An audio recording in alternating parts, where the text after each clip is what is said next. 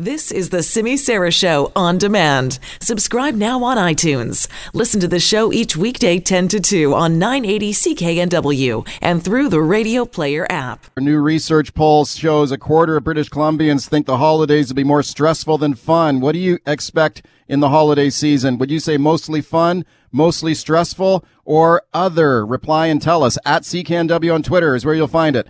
At CKNW on Twitter. Phone me on the buzz line on that one. 604-331-2899. Are you stressed out in the holidays? 604-331-2899. Let's talk about the weather now. Just as everyone heads out, the hot Christmas holidays, big winter storm is continuing to wall up a bunch of the province. At YVR, things are getting busy too. Here's Global News reporter Jennifer Palma. It's coming in waves, I have to say. There's lineups and they clear everyone through, but there is definitely a steady stream of people coming in, and there are a lot of cars outside of YVR. Okay, and that's where there's, I know, quite a bit of advice this morning about how to deal with the situation, right? Absolutely. So they're expecting 90,000 people to come through here starting today until January 6th. That is a lot of people. So first, pack your patience, and then make sure that you don't pack your Christmas presents. If you do, do not wrap them, of course. Make sure that they are unwrapped so that they can be screened if need be. Otherwise, they will be ripping them apart. Look in there. Also, you don't want to deal with that, no, right? You don't. Make sure you've got the proper limits for liquids, gels, and aerosols in your carry-on baggage. Hopefully, everyone has gotten that message. That's been for years and years now, but they're still holding strong to that. And if you're driving to the airport, like I said, there are a lot of cars out there. If you need to park, pre-book your space. Because, again, 90,000 people a day from now until January 6th, parking is going to be at a premium for sure. And finally, give yourself plenty of time to check in, clear security, and make it to the gate. That's where things can slow down. So they're saying domestic, give yourself about 90 minutes prior to departure. National, 2 hours, and international, 3 hours. And we just spoke to a bunch of people who are going to Mexico. Their flight is closer to noon. They said they want to get here in time to have breakfast and just start enjoying their vacation All now. right. I love those people because that sounds like something I would do. Any concerns about delays at this point because of weather back east? No, right now, there's nothing seems to be delayed at this point, but that, of course, could change in a moment, blink of an eye. Okay, that's Jennifer Palma speaking to Simi Sara earlier today on the situation at YVR. Let's get an update on the weather now with Mark Madriga, Global BC's chief meteorologist. Hi, Mark. Oh, hi, Michael. How are you today? I'm doing great. Sounds like they're really getting walloped in the interior, though, eh? Yeah, they sure are. You know, just quickly, I was just looking across the country. It's pretty cold back east, but at least it's nice and sunny there, so that's some good news. But you bet, Mike, the BC interior, down the valleys, it's more a mix of some rain showers and a little snow if you come just a bit above the valley bottoms. But for sure, those mountain passes are getting hammered. And Environment Canada just pumped out, which is good. Just pumped out a bunch of numbers on Twitter and through the various feeds to update our snowfall totals up to 10 a.m. And anywhere from 40 to 72 centimeters has fallen on the Coquihalla Highway between Hope and Merritt. Allison Pass has picked up close to 70. Those are the two hardest hit areas so far, and this is since the storm began, I guess, early yesterday.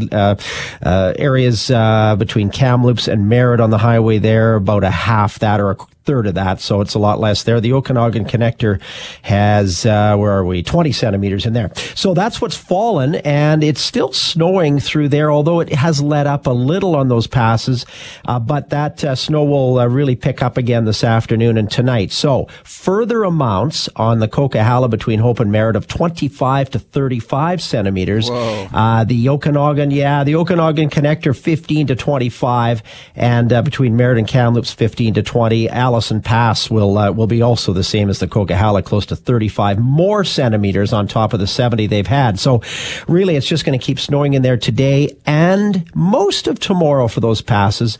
But excellent news, Mike, as we get into Sunday, Monday, Tuesday, and maybe even Christmas Day. That is a big drying trend. So it'll be cleanup mode starting Sunday for those passes. But yeah, those trying to get through today and through tomorrow. Yeah, no way. I'm not going anyway. How about you? I don't think so. Have you ever seen that reality TV show about the Coquihalla Highway called Highway Through Hell? I sure have. Yes, I have. Oh, man. I remember that when they first started that show, I thought, oh, they'll make a reality TV show about anything. Really? They're going to do a show about the Coca House? When I watch it, it's pretty awesome. You know, it shows these guys, you know, these heavy trucks going off the road and these guys going out in extreme weather to rescue people.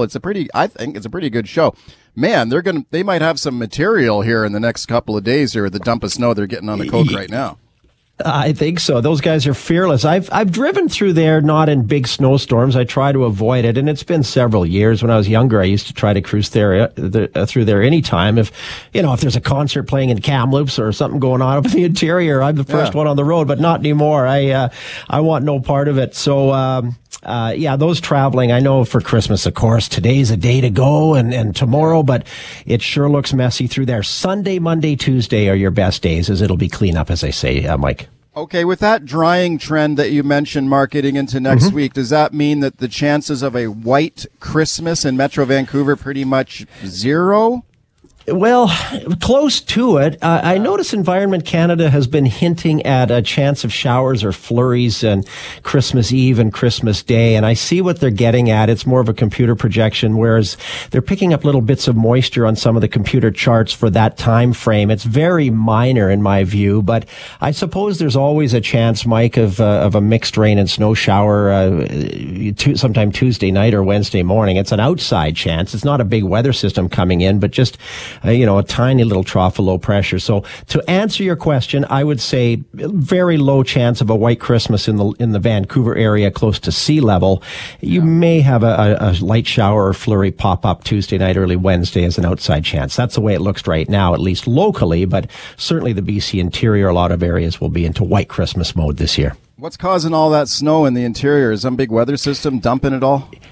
Yeah, they've come up with this term atmospheric river. I don't know how far this goes back. I know. What is that? It's atmospheric always something. River.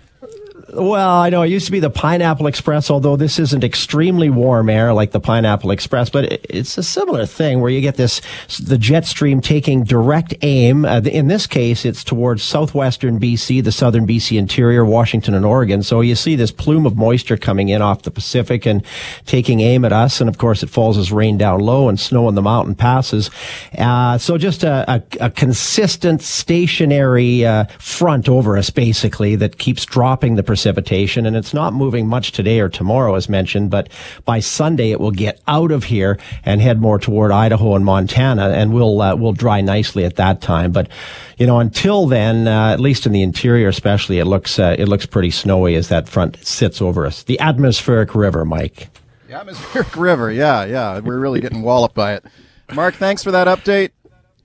My pleasure, and I'll probably talk to you Monday. I think I'm assigned duty to chat with you. I believe it is on Monday about the Christmas forecast again. Oh, good. Okay, that sounds good. Maybe there will be I'm going to keep my fingers crossed for the white Christmas. Sounds like it's a losing bet to me, but you never know. It is typically a losing bet. Real quickly, Mike, it's a 1 in 10 odds based on past information or past statistics for Vancouver. 1 in 10 chance. All right. So there's always a chance. Always a chance. All right, keep hope alive. All right, thanks, Mark. Mark Madriga. Have a good one, Mark. Busy day for him. Global BC's chief meteorologist. Make sure you keep it locked right here as we continue to bring you those updates, especially that big dump of snow in the BC interior. If you're planning to drive through the interior, you want to keep an eye on those mountain passes in the interior for sure. New surveys out showing that overall Christmas donations and charitable giving down across Canada. It's a real tough situation over at the Sally Ann, the Salvation Army, and the people you see outside the stores ringing those jingle bells. And with the Sally Ann kettles, contributions to the Salvation Army way down, something like over 70% drop down. So if you see one of those Salvation Army kettles in your travels, maybe think about throwing a couple of loonies in there for sure. They really need it. Another time of need in this holiday season is the need for the gift of blood. And this is a time that many organizations, including Canadian Blood Services, are appealing for help. Listen to this report now from CKNW contributor Claire Allen. A young boy and his family from Ladner are calling on the public to give blood this holiday season. 4-year-old Cohen Yachuk has a blood disorder and requires blood transfusions. No, don't like needles. But it's something that needs to be done, huh? Yeah. I don't like needles. Cohen's mom, Robin, says blood donations slow down around this time of the year. With the way the holidays line up, the clinic is closed often, so they don't get as many people coming in as well. People get busy in the holidays, right? David Patterson is the Director of Donor Relations for the BC and Yukon region of Canadian Blood Services. And he says the need for blood donors is always there, including over the holidays. Patients don't get that vacation, and we need blood every day of the year. And in fact, the only day that we don't collect blood in British Columbia is actually Christmas Day. And one of the products we're most concerned about this year is platelets. And we make platelets from the donations that generous donors give us throughout the year. But what's important there is platelets only last 7 days. So it really means that we need a constant fresh supply of blood donors coming in and giving those great gifts. Now, I will admit, I have never donated blood. I know what you're thinking. Why is Claire doing a story about donating blood if she herself has never done it? I get it. Like many people, I have a phobia of needles.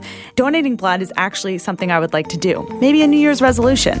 So I really hope that in 2020, I'll be able to overcome my phobia and donate blood. So I asked David what advice and encouragement he could give someone like me. Well, I will tell you that you're certainly not alone, and I think it is absolutely an inhibitor for people. I think a couple of things you want to remember. One is that the people who do this in our blood donor centers do this every day. That's what they do for a living, so they're very good at it. And I guess the second part would be to consider young boys, young kids, and patients across the country like Cohen, who are there getting those same pokes, getting blood tests on a regular basis to deal with their therapy and deal with the challenge that they're facing. So I think it's that perspective. Plus, we don't want you in every week. A couple of times a year would be great. So if you're able to get past that, think about the expert hands that are putting that needle in your arm, but also think about the patients that you're helping. Because giving blood is one of the most direct ways that you can have a positive impact on somebody's life. So if you're like me and you want to donate blood in the future, what are the steps? If you're a returning donor, of course, you would know that you could find a website, go to blood.ca, and you can find a clinic near you and book an appointment online.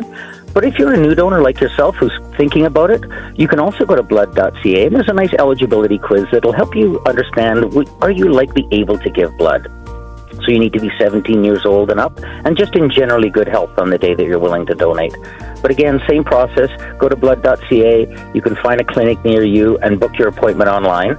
But if you do have questions about medication that you may be taking or travel that you may have gone on, 1-888-2-DONATE. Now, if you can't donate blood, there are other ways that you can help. We run a variety of programs. You can certainly give blood, as we've talked about. If you're a 17 to 35-year-old male in particular, you can join our stem cell program. Again, lots of information at blood.ca. If you're a mom who happens to be giving birth at Women's Hospital here in Vancouver, you could look into our cord blood program, a really important source of stem cells, and we make great use out of something that won't be used otherwise. You can also join our BC Transplant Registry. So go to blood.ca. It'll redirect you to the BC Transplant website, or you can register to become an organ and tissue donor. And of course, there's always the money part. If you'd like, you can also donate to us financially. Again, everything's available on blood.ca. A generous thank you to the blood donors that are listening to this today. Many times people don't know where their blood donation goes, but this week we learned about this young boy called Cohen, and he wouldn't be around without the gift that you give throughout the year. And the second call out would be to people who've never thought about giving blood. There's a great New Year's resolution. It doesn't cost you any money. To learn more about how to donate this holiday season and beyond, visit blood.ca. For AM 980 CKNW, I'm Claire Allen.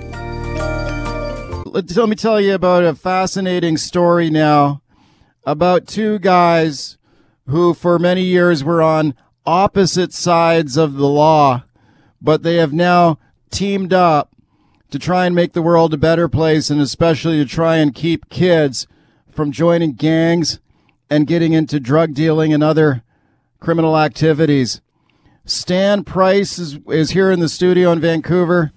Stan is a guy who formerly was dealing drugs in the downtown east side, turned his life around. Stan, thanks a lot for coming in. Hey, thanks for having me, Mike.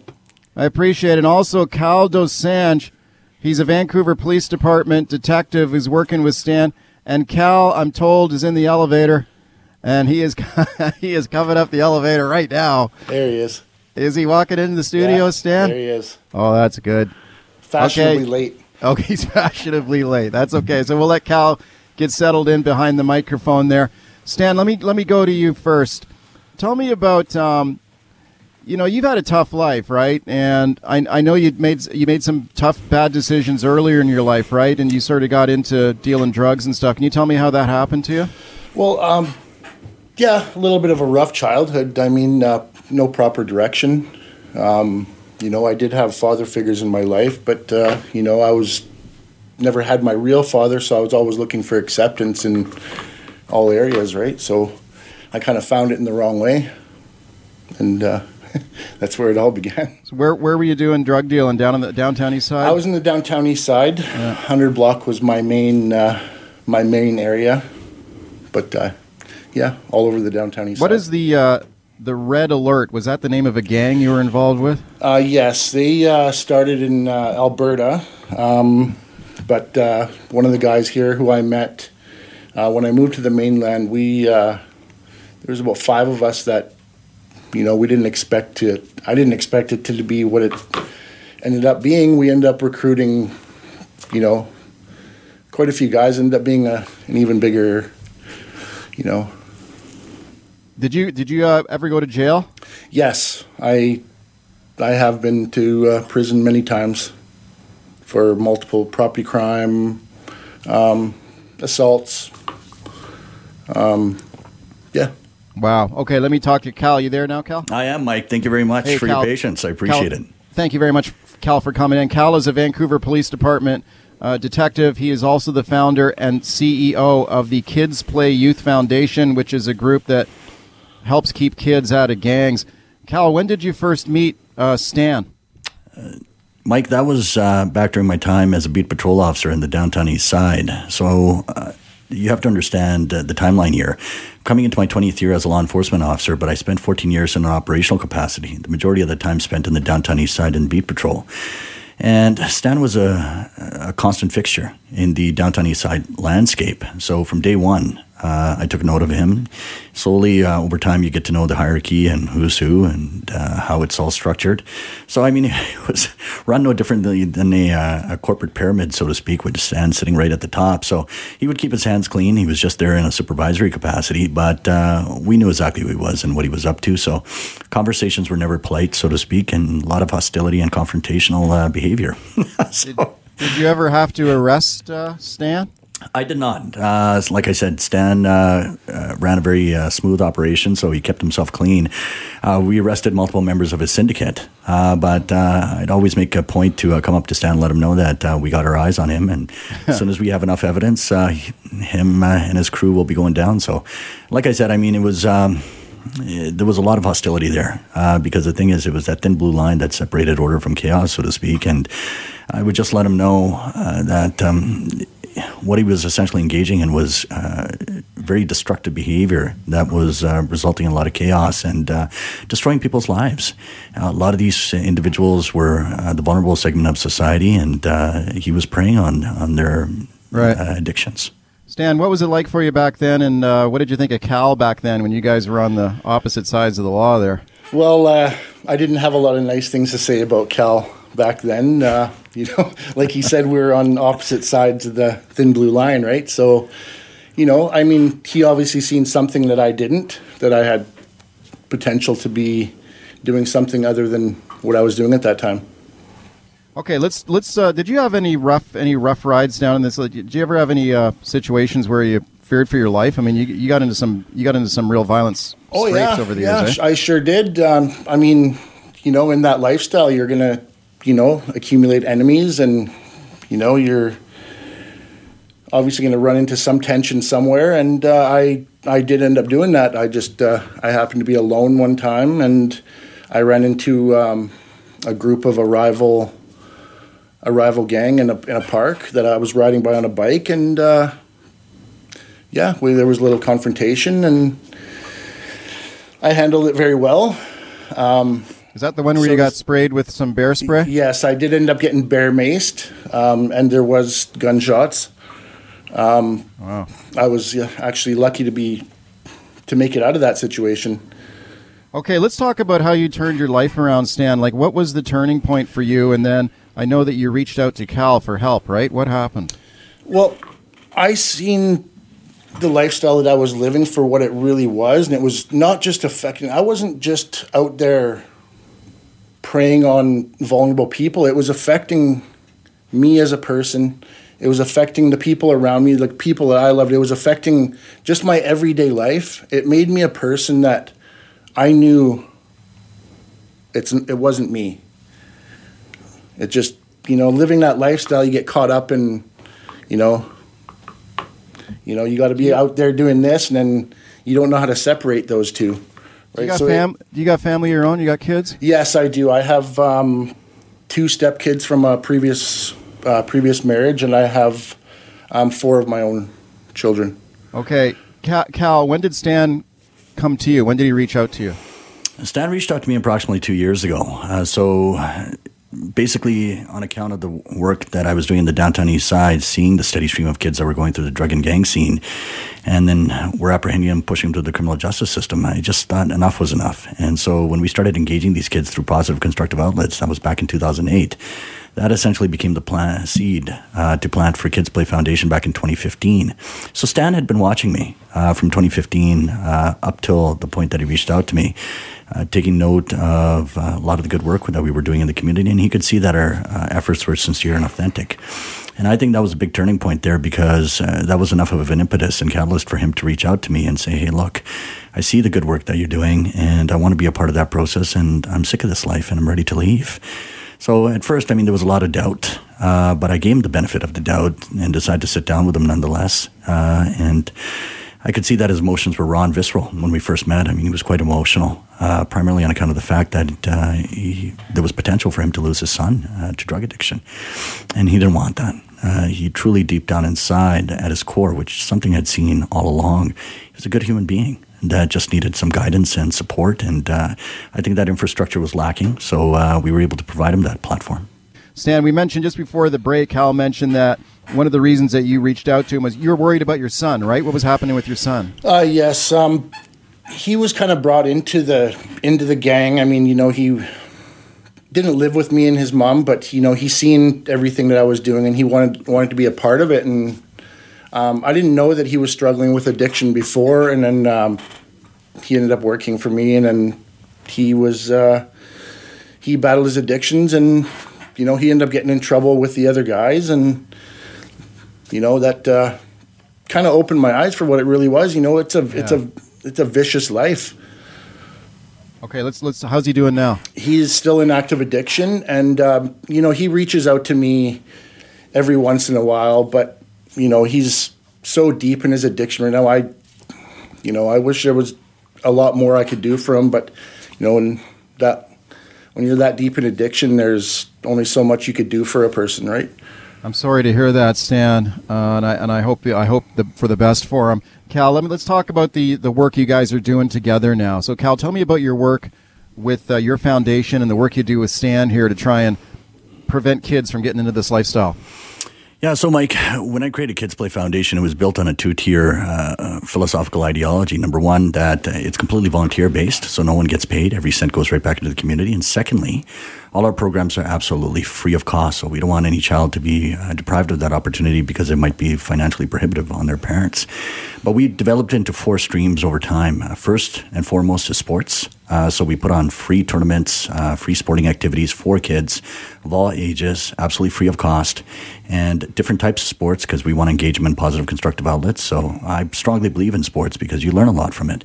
Second stream is education. We put on forums, conferences, presentations, which we do with the Drug and Gang presentation team, which Stan is part of. Number 3, mentorship programs. We run mentorship programs in elementary schools because I believe in early development in Abbotsford, in Surrey, in Langley, and now we're potentially looking at Vancouver.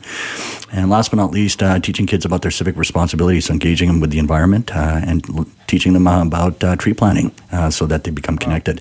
But the educational component, that's extremely important to me because I believe that provides educational awareness, not to kids, but parents as well. I strongly believe in engaging parents in the process because if you take a look at true dysfunctionality with respect to a child's trajectory, it starts at home. They're a byproduct of their environment. Stan can attest to that. But by Stan coming in, I'll tell you, Mike, it's one thing for me to step up on stage and talk to the kids and patronize them to some degree with rhetoric about staying off drugs and staying on the right track, but they're hearing that from a police officer.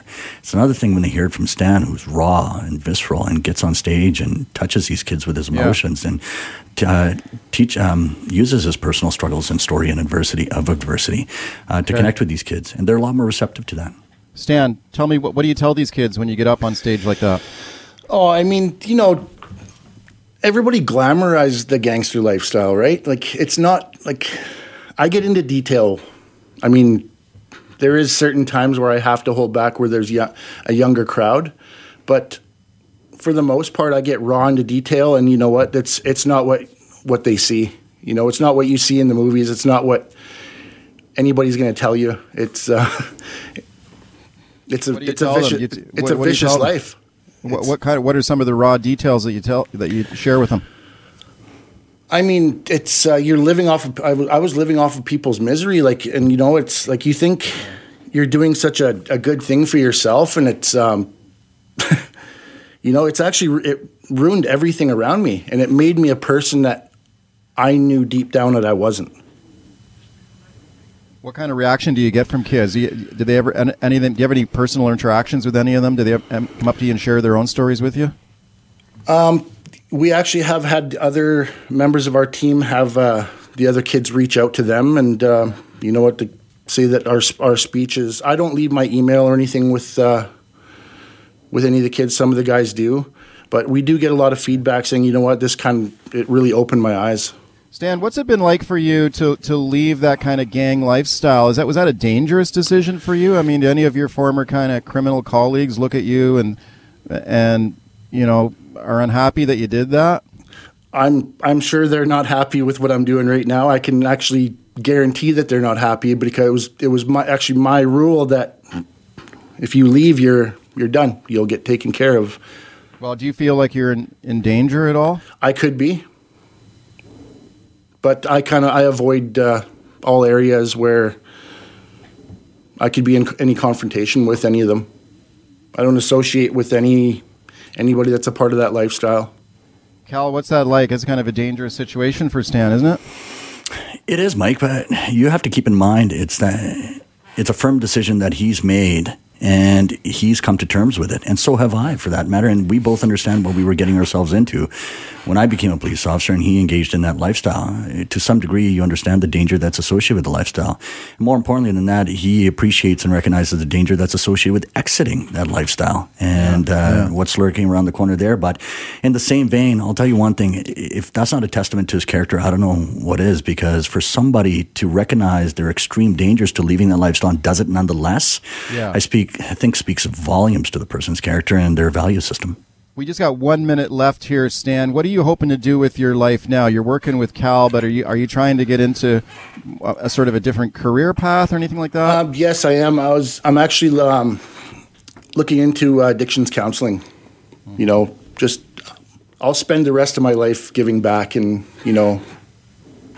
hoping people don't make the same life choices I made. Stan, I think it's a courageous decision that you've made, and you guys are doing good work, and I want to thank both of you for coming into the studio today to talk about it. Thanks to both of you. Yeah, Mike, thanks for having us. I really appreciate it. Thank you. Thanks, Mike. Thank you. That's Cal Dosanjh. He's a Vancouver Police Department detective.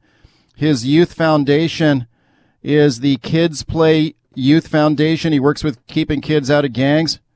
Stan Price, former drug leader and gang leader in the downtown east side, turned his life around. He's working with Cal now to try and stop kids from making the same mistakes that he did. Take a look back at the year in beer. British Columbia has become like ground zero for the craft beer revolution going on across Canada, North America. So many new breweries opening in BC. It's almost like every week it seems like there's a new brewery opens up. Lots of brewed in BC beers win huge awards all around the world. Hopes for 2020 is going to keep it going here. And, of course, it's Christmas time, so a lot of people like to sample a few special Christmas beers. So let's talk about all that stuff with the best guest we can get on it, Ken Beattie. He is the executive director of the BC Craft Brewers Guild. I'm very pleased to welcome him back to the show. Hi, Ken. Hey, Mike. How are you? I'm doing great. Merry Christmas and congratulations on another awesome year here. How many breweries opened up in BC this year? There is 27 new breweries in BC. We're one shy of last year's output. It just keeps going. Like every time I talk to you, there's like a couple of dozen new breweries have opened up. Yeah, we're getting real close to 200 across the province, Wow. which is great. Wow, that's amazing. Okay, 27 new breweries, so that's like an average of one every 2 weeks. There's a new brewery opens up in BC. Yeah. That's incredible. Yeah, absolutely. What were some of the ones that opened up in 2019? Well, it's interesting. They've been kind of concentrated in some areas, a lot of them. 5 opened in Kelowna. Kelowna Brewing Company, Barn Owl, Copper Brewing, Rustic Reel, Jackknife. There was 4 on the island, 1 in Victoria, New Tradition in Comox, Ace in Courtenay, Cliffside in Nanaimo, 3 in Langley. In fact, the 2 most recent breweries are both in Langley. There was 5 Roads Farm Country opened about a week ago, and Camp opened yesterday, so it's the most recent. And kind of also exciting, there's a brewery in Merritt now, though I guess snowed under by the sounds of it.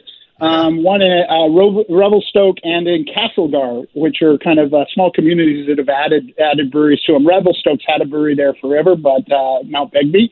But there is new breweries in those centers. So, and a couple in Vancouver and a couple in the Lower Mainland. So, the interior.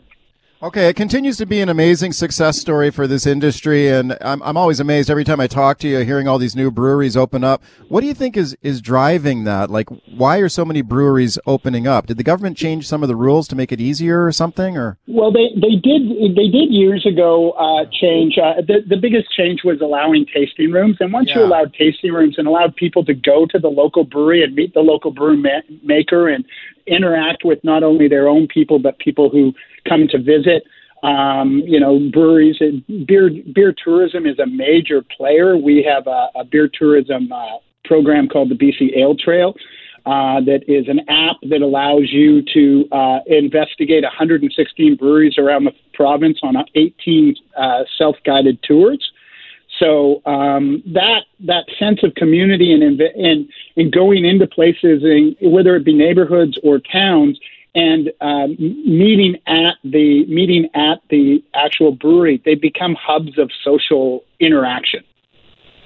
okay, that's great. This Ale Trail thing that you got and an app for your smartphone, I think is just shows how smart you guys here are marketing this stuff. Tell me about that app. And I think you said to me there's a promotion going on. If people install the app on their phone, they get some points or something? Yeah, okay, so the BC Ale Trail app is available on Google Play and the App Store. And knowing that we were coming on and it's the Christmas season, we wanted to give your listeners opportunity to sign up for the app. It's free. And if you sign up today, it's gamified. So when you enter the location, it geolocates once you get online. And it just gives you 10 points generally in each location. And so it gets a bit of a game that you get to go around. And those points are redeemable for prizes and merchandise at the each brewery decides what that is. Oh. But if you go on today, we're going to, because we're in a giving mood and we've had such a great year, we're going to give you 25 points if you sign up at the BC Ale Trail. And again, available on the App Store or Google Play. Oh, and it's free. It's free. It's free. I mean, you can't say any better than that. My God, Yeah. the thing is free. So, Exactly. Yeah, okay. The BC Ale Trail is the name of the app. And so the way that works, I guess it just shows you the location of like local breweries wherever you are in the province. Is that how it works? Yeah, completely. It gives you a list. It geolocates you to the nearest brewery trail in your area when you get on the app. And then it lists the breweries and tells you what they're featuring and where they're located. And so you're able to guide yourself around. Some are walking tours, some are driving tours, some are biking tours, however you want to do it. But obviously we're always stressing a safe, responsible ride home. Of course, right. Yes, exactly. Okay, so the BC Ale Trail, today's the day to put that app on your phone. I think that's a good idea. What about awards? Because I know BC breweries have won some incredible kind of world-class awards for the quality of the beer that's being produced here. Were there any big awards in 2019? Yeah, I mean, we again dominate. We do very well. We though we're not the largest per capita province with the largest amount of breweries, we do the lion's share. We do about 30 to 35% of all the awards given out at the Canadian Craft Brewers Awards, which was in back in Toronto this year, but it's going to be in Victoria in 2020. And Central City After Hours Pale Ale won the best beer in Canada. So that was a big honor for us, certainly. And we had tons of gold medal winners and medal winners in general. In total, I think it was 50-plus awards that we brought home. And then the BC Beer Awards, it was great. This year, Kwantlen Polytech University Brewing Program won the Brewery of the Year. So that is the kids who are learning. They're in a 2-year program, and they're learning to work in the industry. And when they come out, they virtually all of them get hired in the business. And they won the the Brewery of the Year at the BC Beer Awards in the fall. Oh my God! You mean the kids are brewing beer over at Kwantlen University, and they won Brewery of the Year? Wow! They did so, yeah, yeah. It's a solid program, and I happened to teach a course there with Nancy Moore, and she won a Legend in Brewing Award. She's been in the beer industry in BC for the past 40 years, so she was definitely breaking barriers back 40 years ago.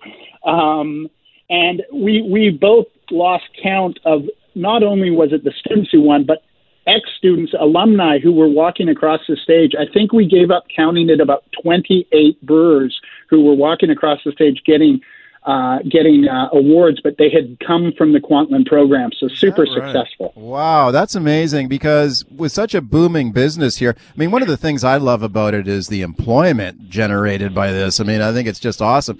So, I mean, you got a program going strong there at Kwantlen College there, training people for this industry. I guess they can there's no lack of jobs, I guess, out there, right?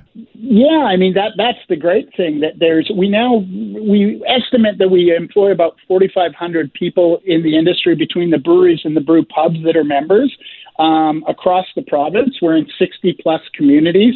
So as I say, this is the attraction and why people are, a brewery in Merritt, who would have thought, right? But the guy knows that there's a need for that, and people want to hang out know the local, meet locals and be in the local environment. So, and there's a lot of community pride between the communities on who makes the best beer. So that's always fun too. Okay, I was speaking to Ken Beattie from the BC Craft Brewers Guild. Just before we take a break, Ken, and then I'll open the phone lines here. So if people want to phone up and give a shout out to their favorite brewed in BC beer, that'll be your opportunity here coming up. But real quickly, Ken, it's Christmas time. So I know a lot of these breweries, a lot of them make like a Christmas beer?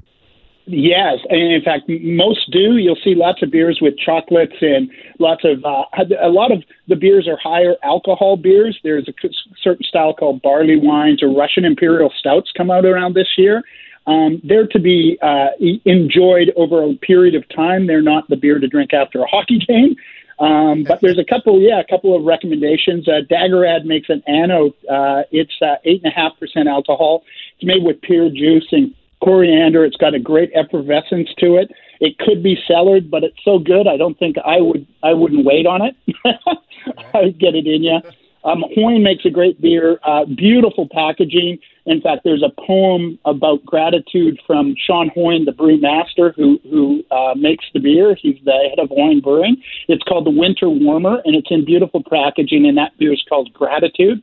And then up in the north part of the BC Ale Trail, Barkerville makes a great winter ale called Cold Snap. Got some orange peel, ginger, and vanilla in it. So there's a lot of really interesting flavors to try, but I would recommend going to your local brewery and see what they have on tap that they've done for the Christmas season. Ken, congratulations on another great year. Thanks for coming on.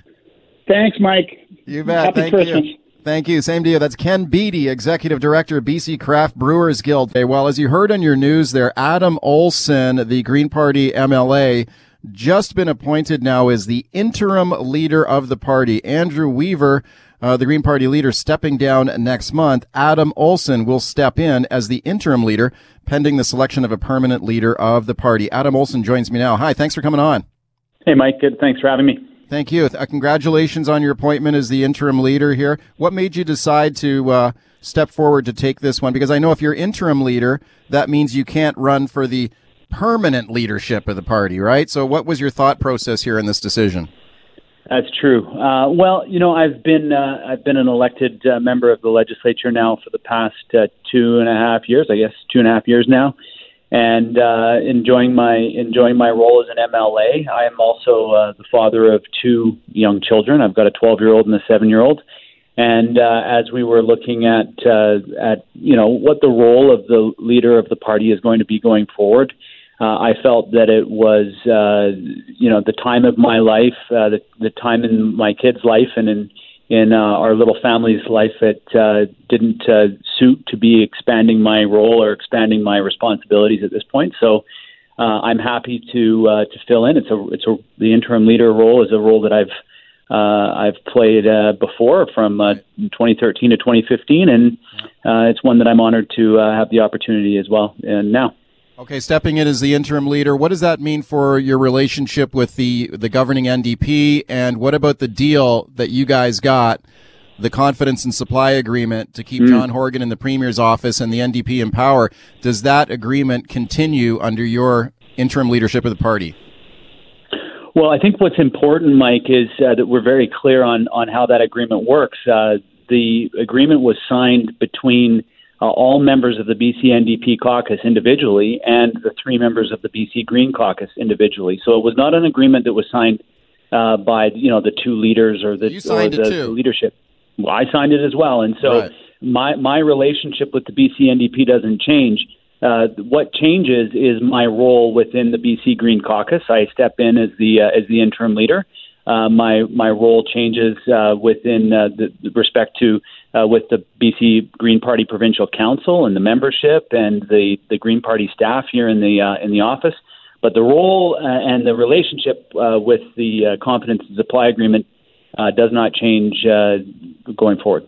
Okay, you're stepping into some big shoes there with Andrew Weaver. I think is going to go down as kind of an historic figure, really, for everything that he's achieved as the leader of this party. Do you sort of see your leadership style or priorities being different from his? Well, I mean, certainly the role is a much different role as an interim leader. It's like I said, it's one that I've filled in the past. I certainly I'm under no illusions that I've not been elected the leader by the membership of the party, and so from my perspective, I have a role to continue to facilitate good governance in the legislature and make sure that we focus on our priorities and make sure that we continue to build space. And I think that British Columbians have seen a good reason why we have a BC Green Party in the legislature, the role that we've played over the past 2.5 years. And it's also to make sure that in the time when the party is, in this exciting time when the party is electing a new leader, that I continue to provide stable leadership both internally and externally. Don't you think that this party at some point, Adam, has to step out from the shadow of this NDP government and this NDP premier? Because I think there's a danger that the Green Party starts to look like you guys are just kind of like the lapdog for the NDP. Doesn't a new leader have to step out and start differentiating yourselves in this party away from the New Democrats? I think that we have done that to an extent. Certainly, a new leader, when they come in, will have the opportunity to provide that kind of tone and that kind of vision. And I expect that as we build towards that day in June, that through a leadership race that will become more defined. I think that the BC Greens have done a remarkable job, if I may say so myself. I'm a part of this, in creating a stable government for British Columbia. And certainly the confidence and supply agreement is not a governing situation that British Columbia has any experience with. Neither do the BC Greens nor the BC NDP, and we've made it work pretty well by focusing on our shared values. We have some very distinct differences. We did not support. We voted 14 times against the LNG expansion in this province. We have been very, very strong when it comes to forestry-related issues. And so there are definitely differences of opinion between us and our partners, but we will. We also have a responsibility to ensure that there's a stable government in this province. Right, but do you continue to prop up that stable government for the entire maximum length of this mandate? I mean, do you see this government going all the way to the fall of 2021, the next scheduled election, or do you think the Green Party's got to kind of step out on its own at some point before that? Well, I think certainly, as I've said right from the get-go, that it's our responsibility as elected when British Columbians go to the polls and elect members of the Legislative Assembly. It's our responsibility to make it work, not to make it break. Well, do you think there'll be an election in 2020? I'm not in the business of predicting elections. I'm in the business of governing in the province, and that's what I intend on doing. And I intend on meeting with the Premier and letting him know that we will continue to be a productive partner, but we will also be in our role as an opposition party. We'll also be working to hold government accountable. Okay, you're the interim leader. That means you can't run for the permanent leadership of the party. Correct. I think it's pretty obvious now. Your colleague Sonia Furstenau, the other Green Party MLA, will run for the permanent leadership of the party. Would you support her? My role is not to get involved in a leadership race. I don't know that Sonia has made an announcement that she's going to run. That will be up to her and the decisions that she makes. She hasn't made an announcement, but I'll predict right now that she will run for it. Okay, well, that's your prediction. I would just suggest that my role is to facilitate a process that's fair and open, one that's inclusive, one that British Columbians can get excited about, and to continue to. Okay, go ahead. Hey, Adam, do you think that I'll make another prediction for you. I say sure. Yanina Campbell, who is the deputy leader of the party, and she's a former New Westminster School trustee. I know Yanina well, yeah. I'm sure you do. I suggest to you she will run for the party leadership as well. Do you think this party needs to branch out and select a new leader from outside of the environmental activism movement, outside of the Southern Vancouver Island, Greater Victoria area, and maybe go with someone like Yanina Campbell from the mainland who's got a more sort of diverse background? Well, what I would suggest to you is that the BC Greens have a lot of work to do to build relationships across the province. I'm not going to predetermine what the outcome of the leadership race is going to be. I'll just say my hope is that we have an exciting race with multiple candidates from across the province representing not just Vancouver Island or the Lower Mainland or rural British Columbia, but that has a broad and diverse representation of all of the different communities in our province. We've got a very diverse province that cannot be broken down into the binaries, this or that. We have to be able to develop leadership that respects and understands that there's this diversity in the province. Congratulations on your appointment, and thanks for coming on. Thank you, Mr. Smith. I look forward to seeing you in the new year. Okay, Mr. Olson. Thank you. Take care. All the best to you. Thank you. Same to you. That's Adam Olson. He is the newly appointed interim leader of the BC Green Party. Let's get instantaneous reaction and analysis now from Keith Baldry, Legislative Bureau Chief, Global News. Hey, Keith. Hey, Smitty. So I know you're listening to that interview there. What do you think about his take on it here? Well, no surprise. Obviously, I think most of us figured it was going to be Adam Olson or Sonia Furstenau, one of the sitting MLAs, now that Weaver's stepping down. So I talked to Adam about a month ago. I know he was mulling it over. He did mention his young family. I think that was a decisive factor here why he's not seeking the permanent right, because if you're the interim, you can't run for the permanent. Yeah, and Adam's pretty capable. I think he's carved out a good niche in the House, so I think he's a good choice. But interesting, some of the questions he asked him, though, were sort of very pointed ones, and ones the Greens have to ask themselves is right now they're sort of typecast as the South Vancouver, environmental activist party, and they want to expand that. You mentioned Yanina Campbell, the former trustee in New Westminster, who appears regularly on Global. Actually, we use her as a panelist representing the Green Party. She's quite capable as well. Will she run? And that would be a different leader for the Greens than just what's been so far South Vancouver Island, both federally and for years with Elizabeth May, and now you've got South Vancouver Island. Paul Manley's an MP from Nanaimo. I mean, it's very much a Vancouver Island party, a South Vancouver Island party, and I think the challenge for the Greens is to get beyond that, and that may play out in the leadership race. Right. So if you have Sonia Furstenau run for the leadership of the party, which I believe she will, and she's good too. She's good, but people could look at, some people might look at her and say, wait a sec, if we want to expand the appeal of this party, do we really want to get, like you said, another person from the greater Victoria area who has a background as an environmental activist? I mean, that's her background before she got into politics. If you put someone like that in, are you sort of pigeonholing yourself as a narrow appeal party? I think that's one of the risks the Greens run.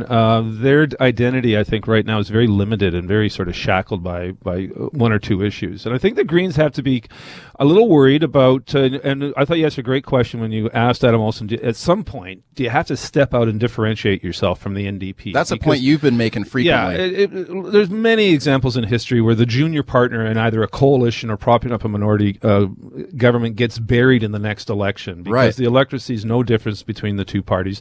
Certainly the Nanaimo by-election, which saw Sheila Malcolmson win, you saw the Green vote there collapse. It just didn't turn out. Yeah. And the Liberal vote went up, which suggests, at the very least, some Green voters from 2017 appeared to have voted for the BC Liberals. And the Greens have to be worried about that. That's how much of that vote in 2017, 17% of the electorate voted Green, was that all like a rah-rah Green vote, or was a chunk of it, and I've always thought this from day one, was a chunk of it an anti-Christy Clark protest vote? They didn't want to necessarily vote NDP. They didn't want to vote for Christy Clark. Right. So they parked their vote with the Greens. And the challenge for the Greens is to broaden their appeal, expand their voter universe, and I think the leadership race provides an opportunity to do that, but also an opportunity to fail.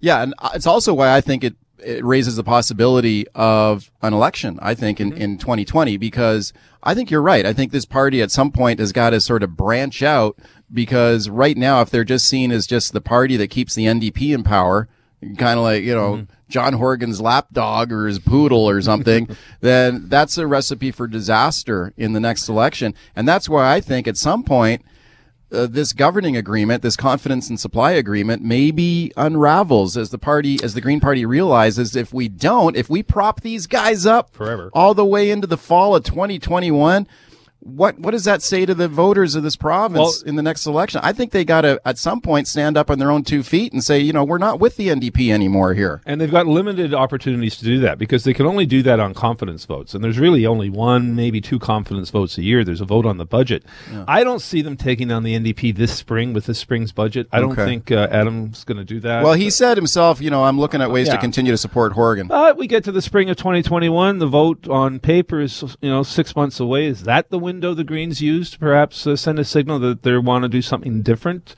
I don't think Adam's going to be talking about that in any great detail, but I think that may be a more likely window for the Greens to take some sort of action. But as it stands right now, I think the Greens are very comfortable with the situation. They're supporting the NDP. The NDP is very comfortable with what the Greens do around the legislature. They haven't stopped the NDP from some big ticket decisions, building the Site C dam, allowing the LNG development to go through, a number of other issues. Although he made the point when I said to him, when are you guys going to stop propping this party up? And he goes, we voted against them a whole bunch of times, including on LNG, but that big LNG project's still going forward. Well, and the Liberals support that, so the Greens are off by themselves. One of the interesting things I realized at the end of the last legislative session in the fall, Adam Olsen became a little more critical of the NDP in question period than his colleagues had been up until now, particularly on the issue of the BC Teachers Federation contract talks. That's still an outstanding issue. We don't know where that's going to go. And is that the issue, perhaps, that Adam Olsen and the Greens suddenly carve out for themselves and say, we're not backing you on the teacher talks? It's not a confidence vote. If they side with the teachers union. They seem to be doing that in question period, is that becomes sort of an issue that splits the two? Again, it's not a confidence vote necessarily, but it might be one of those issues the Greens can have some fun with. Right, because right now this government's holding a very hard line against the teachers. This is a teachers union that's probably one of the most militant unions in the province. They always seem to be going on strike at some point or another, and maybe we'll see a teacher strike in the new year. Is that the potential schism here between the NDP and the Greens over that? I think it's a possibility. I mean, certainly Adam Olsen, in his questions, was pretty pointed in his criticism of Education Minister Rob Fleming, who looked none too happy taking those questions in question period. It was basically questions the Liberals will never throw at the NDP because they're no friends of the BCTF either. Real quickly, and just in 30 seconds, the legacy of Andrew Weaver here as he's going to be stepping down next month. I mean, this guy's kind of an historical figure. He's a historical figure. I think history will remember him very kindly. He's an interesting guy. I quite like covering him. He's very unpredictable. You never know what you're going to get with Andrew sometimes, but he's brought some life and a breath of fresh air to the legislature that was sorely lacking until he got involved. Thanks for coming in. All right, anytime. That's Keith Baldry, Legislative Bureau Chief for Global News, and his take on Adam Olsen, just named as the interim leader of the BC Green Party. All right, did you know that every year the Conservation Service in British Columbia receives more than 25,000 reports of human-wildlife conflicts? Most of those calls are related to bears prowling around private properties, but those bears are often attracted to these homes because of unsecured attractants, garbage, recycling, leftover food hanging around, fruit that falls from fruit trees that's not properly picked up in time. This is a problem in our province, and the province is doing something about it. Let's check in now with Chris Doyle, Deputy Chief Conservation Officer for British Columbia. Hiya, Chris. Good afternoon. Hey, thanks a lot for coming on. So this is some interesting stuff that you guys did. You did a series of audits around the province to get the message out about these bear attractants. Tell me how this program worked. Well, as you know, and you mentioned, bear conflicts are a serious problem in BC, and many of those conflicts are caused by insecure attractants. So there's been a lot of education done around the province with regards to attractants, trying to get people to comply voluntarily. However, compliance in some areas wasn't good. We were still seeing bears being attracted into communities, attracted to residences and businesses by insecure attractants. And so we wanted to make sure that it was clear to people that it was their responsibility to manage those attractants, and it's everyone's responsibility to address this human-bear conflict issue. So over the course of the fall, primarily September and October, a little bit in November, our officers did proactive enforcement patrols around neighborhoods, businesses, residents, and we were looking for attractants that weren't secured properly or were accessible to bears, and those things include fruit trees or garbage that might have been put out the night before. We also looked at electric fencing around livestock and high-value crops, as well any other attractant that may be around that would bring a bear in. And as a result of those patrols and inspections, 76 charges were laid, 301 warnings were issued as well. We issued 355 dangerous wildlife protection orders, and that's a legal order which directs the property owner to remove or contain an attractant. And if they fail to do so, they'd be facing a $575 fine. Okay, it's great to hear that you guys are doing that, because I think for a lot of people, maybe they don't get the message, but if a conservation officer comes around and writes them a ticket, maybe the message gets through. So you mentioned out of all those inspections around the province, 76 charges. What are those charges? Is that under the Wildlife Act or something, or what is that? It is. It's an offense to negligently store attractants that will bring a bear in that may cause a public safety issue. And so those are Wildlife Act charges. What's the potential fine there if you're convicted? Most of the charges were dealt with through tickets, and the initial ticket is a $230 fine. But the Wildlife Act does allow for higher fines if we elected to go through a court prosecution process. Okay. You also mentioned these wildlife protection orders. That's interesting. How does that work?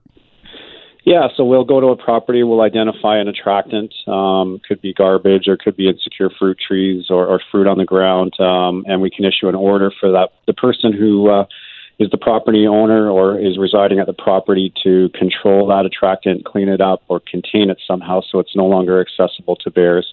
Right. And then we'll do a follow-up inspection to ensure that they've complied with that order.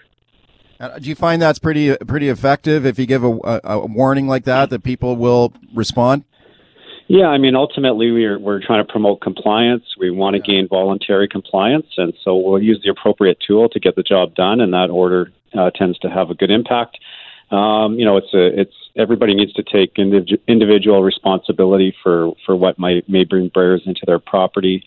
The communities also have to buy in, and so we also worked with municipal bylaw officials. Many municipalities also have bylaws that deal with bear attractants, so we also worked with them to bring them into this project, which had an even greater impact. Okay, I'm speaking to Chris Doyle. He's the Deputy Chief Conservation Officer for BC. Why is this important? Is it because that if you don't properly secure this garbage or fruit, as you mentioned, that it attracts bears, And do those bears typically become problem bears, like they keep hanging around? Yeah, what happens is when the bears do get into insecure attractants, they become conditioned to that food source as well. They become habituated to people who are in that area. So what we tend to see is an escalating level of conflict where a bear may come in, get an attractant.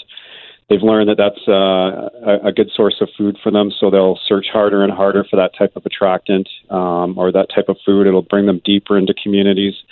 Their fear of people becomes less and less, and they become a greater public safety risk. So, the attractants are putting the bears at risk because, unfortunately, a lot of times the bears end up being destroyed due to the high level of conflict, but it's also putting people at risk because we have bears wandering around in developed areas where they really shouldn't be.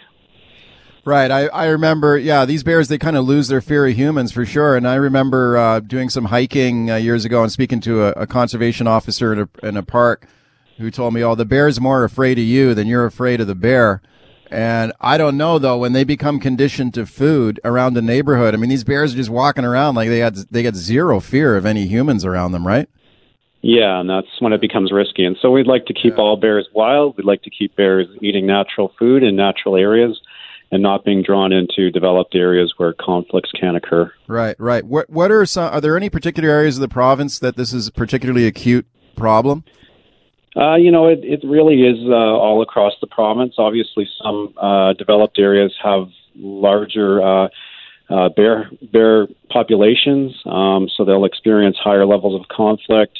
As well, some communities are spread out along wilderness areas. So the opportunity for bears to get into conflict is greater in some areas than others. But really, bear conflicts are an issue in every part of BC. Yeah, it seems, though, I don't know, I often hear, like in the Tri-Cities around Coquitlam, is it a particular problem out there? Yeah, that area is particularly problematic. We've got good bear habitat in the area. There's a lot of people, obviously, and so some of the attractant enforcement was done in that Tri-Cities area, and certainly a lot of those communities now are taking it upon themselves by enforcing their own municipal bylaws, getting involved with the provincial Bear Smart program to do what they can to address the problem as well. Yeah, the tragedy here, as you mentioned, is if you get a situation where you got a problem bear who's become habituated to this food, they're not afraid of humans, they're hanging around, then sometimes you got to take an extreme measure where a bear is destroyed. How many bears have been put down this year? Do you know? I don't have the exact number in front of me, but any bear that gets destroyed as a result of negligently stored attractants is too many, and ultimately there's too many bears destroyed in this province, and so we're trying to do something about it. Ultimately, we'd like to be at a point where we don't even have to do these patrols and everybody takes individual responsibilities and the community takes responsibility so that all these attractants are secured. Yeah. What about when people hear about bears being destroyed? I mean, it's kind of a heartbreaking thing. And by the way, I'm just taking a look at a global news story here from a few weeks ago. That talked about between January 1st and October 17th this year, 521 black bears destroyed. I mean, that's a lot. It is sad. A lot. And that's sad. It is. Yeah. Like I said, it's too many. Even one bear being destroyed because of, something that could have been prevented is too many. And it's certainly, it's a difficult task for our officers. And that's why we're, directing some of the attention to the attractant enforcement as well. What about relocating these bears? Like sometimes I hear people say, like, why do we have to shoot these bears and put them down? Can't you trap them, relocate them into some wilderness far away from humans and just release them? Is that ever an option? Relocation is used occasionally, but it really only works on bears that have don't have a level of or a conflict history. So bears that haven't been already habituated or food conditioned. The drive for those bears to return to that food source is great. So we'll see bears return from long distances. We'll also see bears then wander into a different community. And as well, we need to be mindful of keeping the natural wild population stable and not depositing conflict animals into that population, which then causes some disruption and dispersion of the wild bears.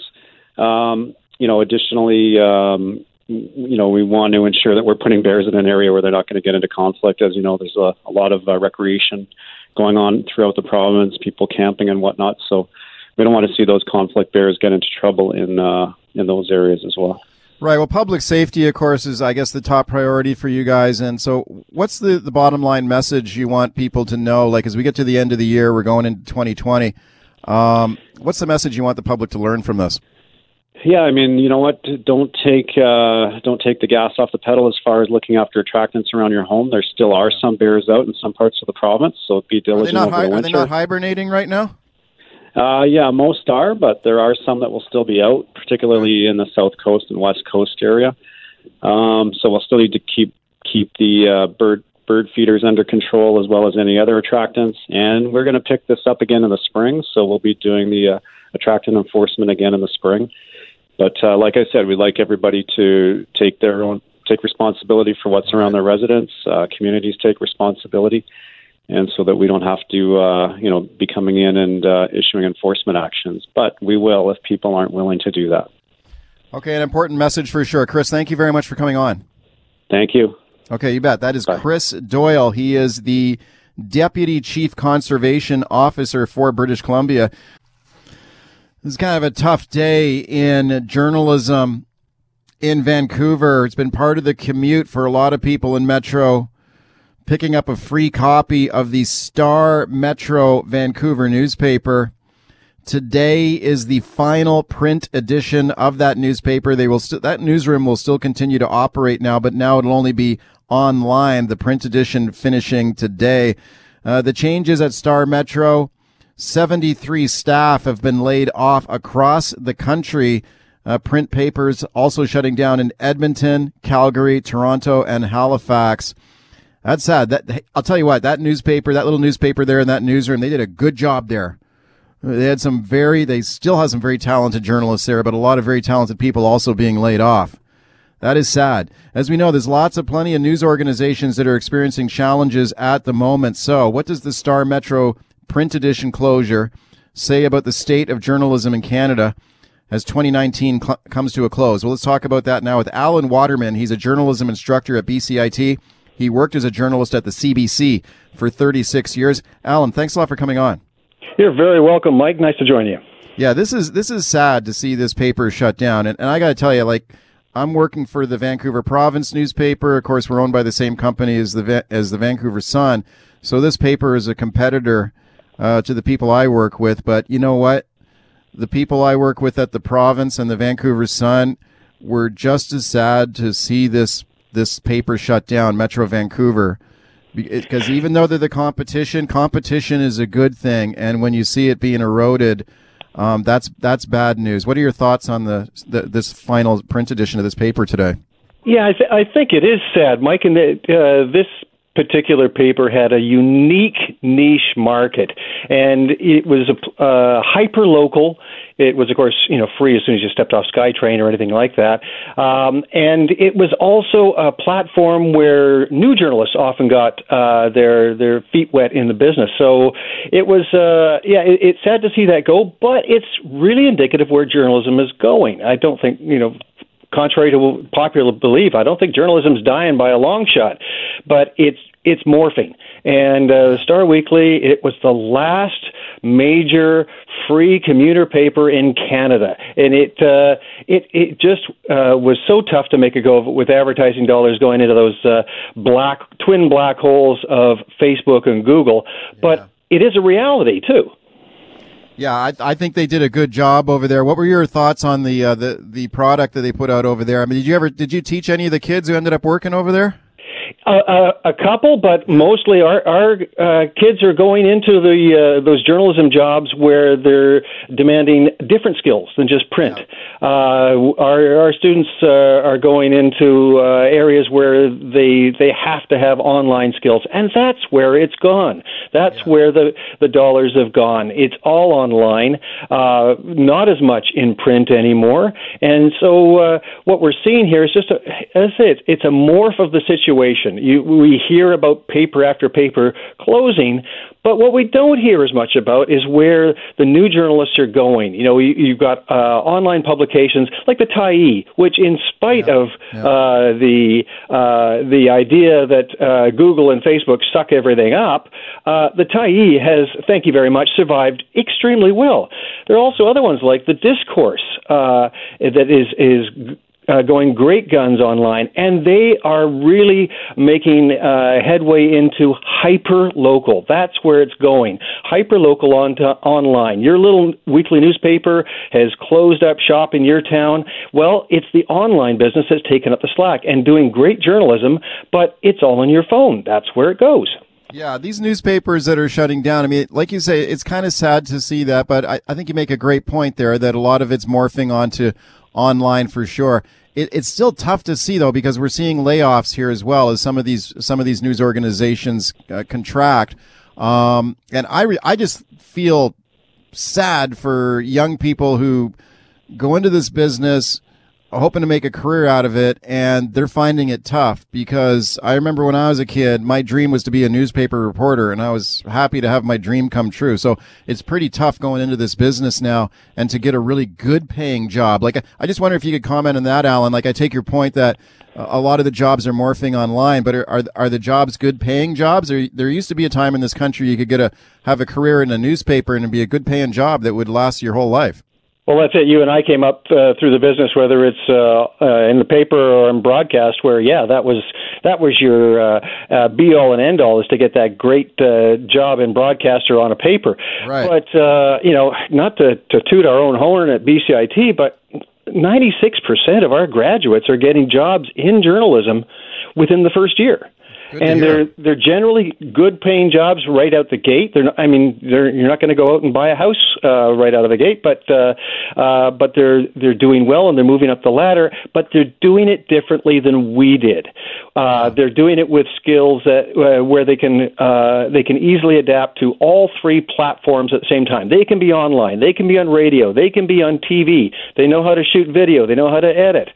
They can do it all. They're what they used to say in theater. They're triple threats. If you can sing, dance, and act, you're going to work. Well, now if you can do video, radio, and online, you are going to work, and the jobs are out there. They're not maybe in traditional newsrooms that we're thinking of.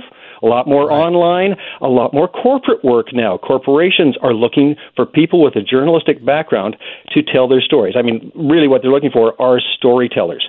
And so the students that are coming out of our program right now are getting jobs because they've got skills that those laid-off paper reporters, sorry to say, don't have.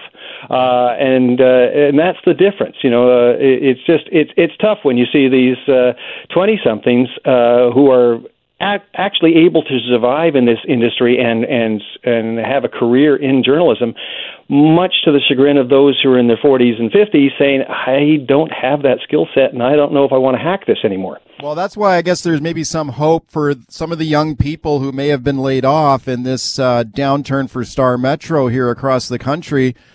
A lot of these young kids have got, like you said, sort of multi-talented skill sets. Maybe they can turn around and get a job somewhere else, in another organization. Oh, absolutely. I think the odds are really in their favor. For those who have been longtime journalists who were working for the Star, it's a tougher road. I get calls quite frequently from established reporters saying, I want to take one of your part-time studies courses because I need this new skill set that I didn't get when I was going through journalism school. So they're the ones who are going to have a tougher time. The younger ones, they may end up in some platform that they never even dreamed of, or some corporation that they never dreamed of. But the jobs are out there. It's just morphing. I think also we're seeing sort of the flip of the swing of the pendulum into the opposite direction from caused by Trump. The Trump effect was massive, and there was definitely a distrust, and still is to some extent, of the so-called mainstream media. That I find is switching, and we're back to having waiting lists to get into our program. We've got students who are gung-ho about getting into this business, and a lot of them because they want to be able to tell straightforward, factual stories that they can absolutely back up. There's not an ounce of opinion in there, speculation. We try to drill that out of them. I think that's where media possibly went wrong over the years, is that more and more people strayed over that line between am I a columnist or am I a straight-up reporter? And that's where I think the distrust started in some fashion with the public over the media. Is that, well, I don't know, you've voiced an opinion on this subject before. Now you're giving a report on the same subject. What do I believe? So that's I think we're getting back to good, solid, straightforward journalism. That's where the industry has got to go, and that's where these students are finding work. Back to basics. Yep, absolutely. Right? Yeah. Speaking of Alan Waterman, he's a journalism instructor at BCIT. I think the struggle for newspapers, Alan, for your comment is, I remember talking to people in newspapers who said that, you know, that the irony for a lot of newspapers that are struggling is that a lot of the stuff that newspapers produce are being read by more people than ever before, because newspapers, of course, have all got websites, and there are tons of eyeballs looking at those websites. The struggle for newspapers is to get the advertising revenue, because the advertising revenue that used to be for the print edition of the paper when print was king was huge. And totally. You know, your local car dealer would do a 3-page spread and put massive dollars into the pockets of the publisher. These days, you know, online is different. Online, you could look at it as being the Costco model. Instead of selling off 1 or 2 widgets at a time, we're going to sell them by the palletful at a much, much smaller margin. You're going to make money, but you got to produce a lot more widgets. And that's really what you're looking at on online. You're going to get tens of thousands of eyeballs, hopefully, reading your stuff. They're only going to pay a penny a piece to do it. Or, better yet, you figured out that you can put up a pay firewall. Look at the New York Times. Look at the Guardian. Look at all these places that are actually have improved their status over the last couple of years, because they recognized the only way they were going to get eyeballs, the only way they were going to get subscription base was to go online and make it a pay firewall. Have people actually pay for good journalism. You got to do the good journalism to start with, but then people slowly realize they've got to be able to pay for it. And it's got to be multimedia as well. And I'll give a shout out to the Vancouver Sun and Province, the papers that I work for, and I think they're doing a great job kind of bringing out a lot more content on the website, video, audio, podcasts, all kinds of stuff, because this is what people want. You know, people are demanding that kind of multimedia experience. Totally. You look at the New York Times. They invested so heavily in video a couple of years ago, they hired, in one fell swoop, 150 video journalists. And they produce amazing stuff on the New York Times that you would never see in the printed page. It's all value add. And video is definitely the king. It's got to be marketed to be picked up on mobile devices, because now the latest stats I saw were that worldwide and in Canada, the most video viewed is on mobile devices, not on a TV, and not on a desktop computer, but on mobile. And you know, these students now, that's where they're getting the news. That's where they're seeing it. It's video based to catch their eyeballs, to hook them in, and then you still have to deliver the solid goods. If you don't have good solid journalism, they're not coming back no matter what.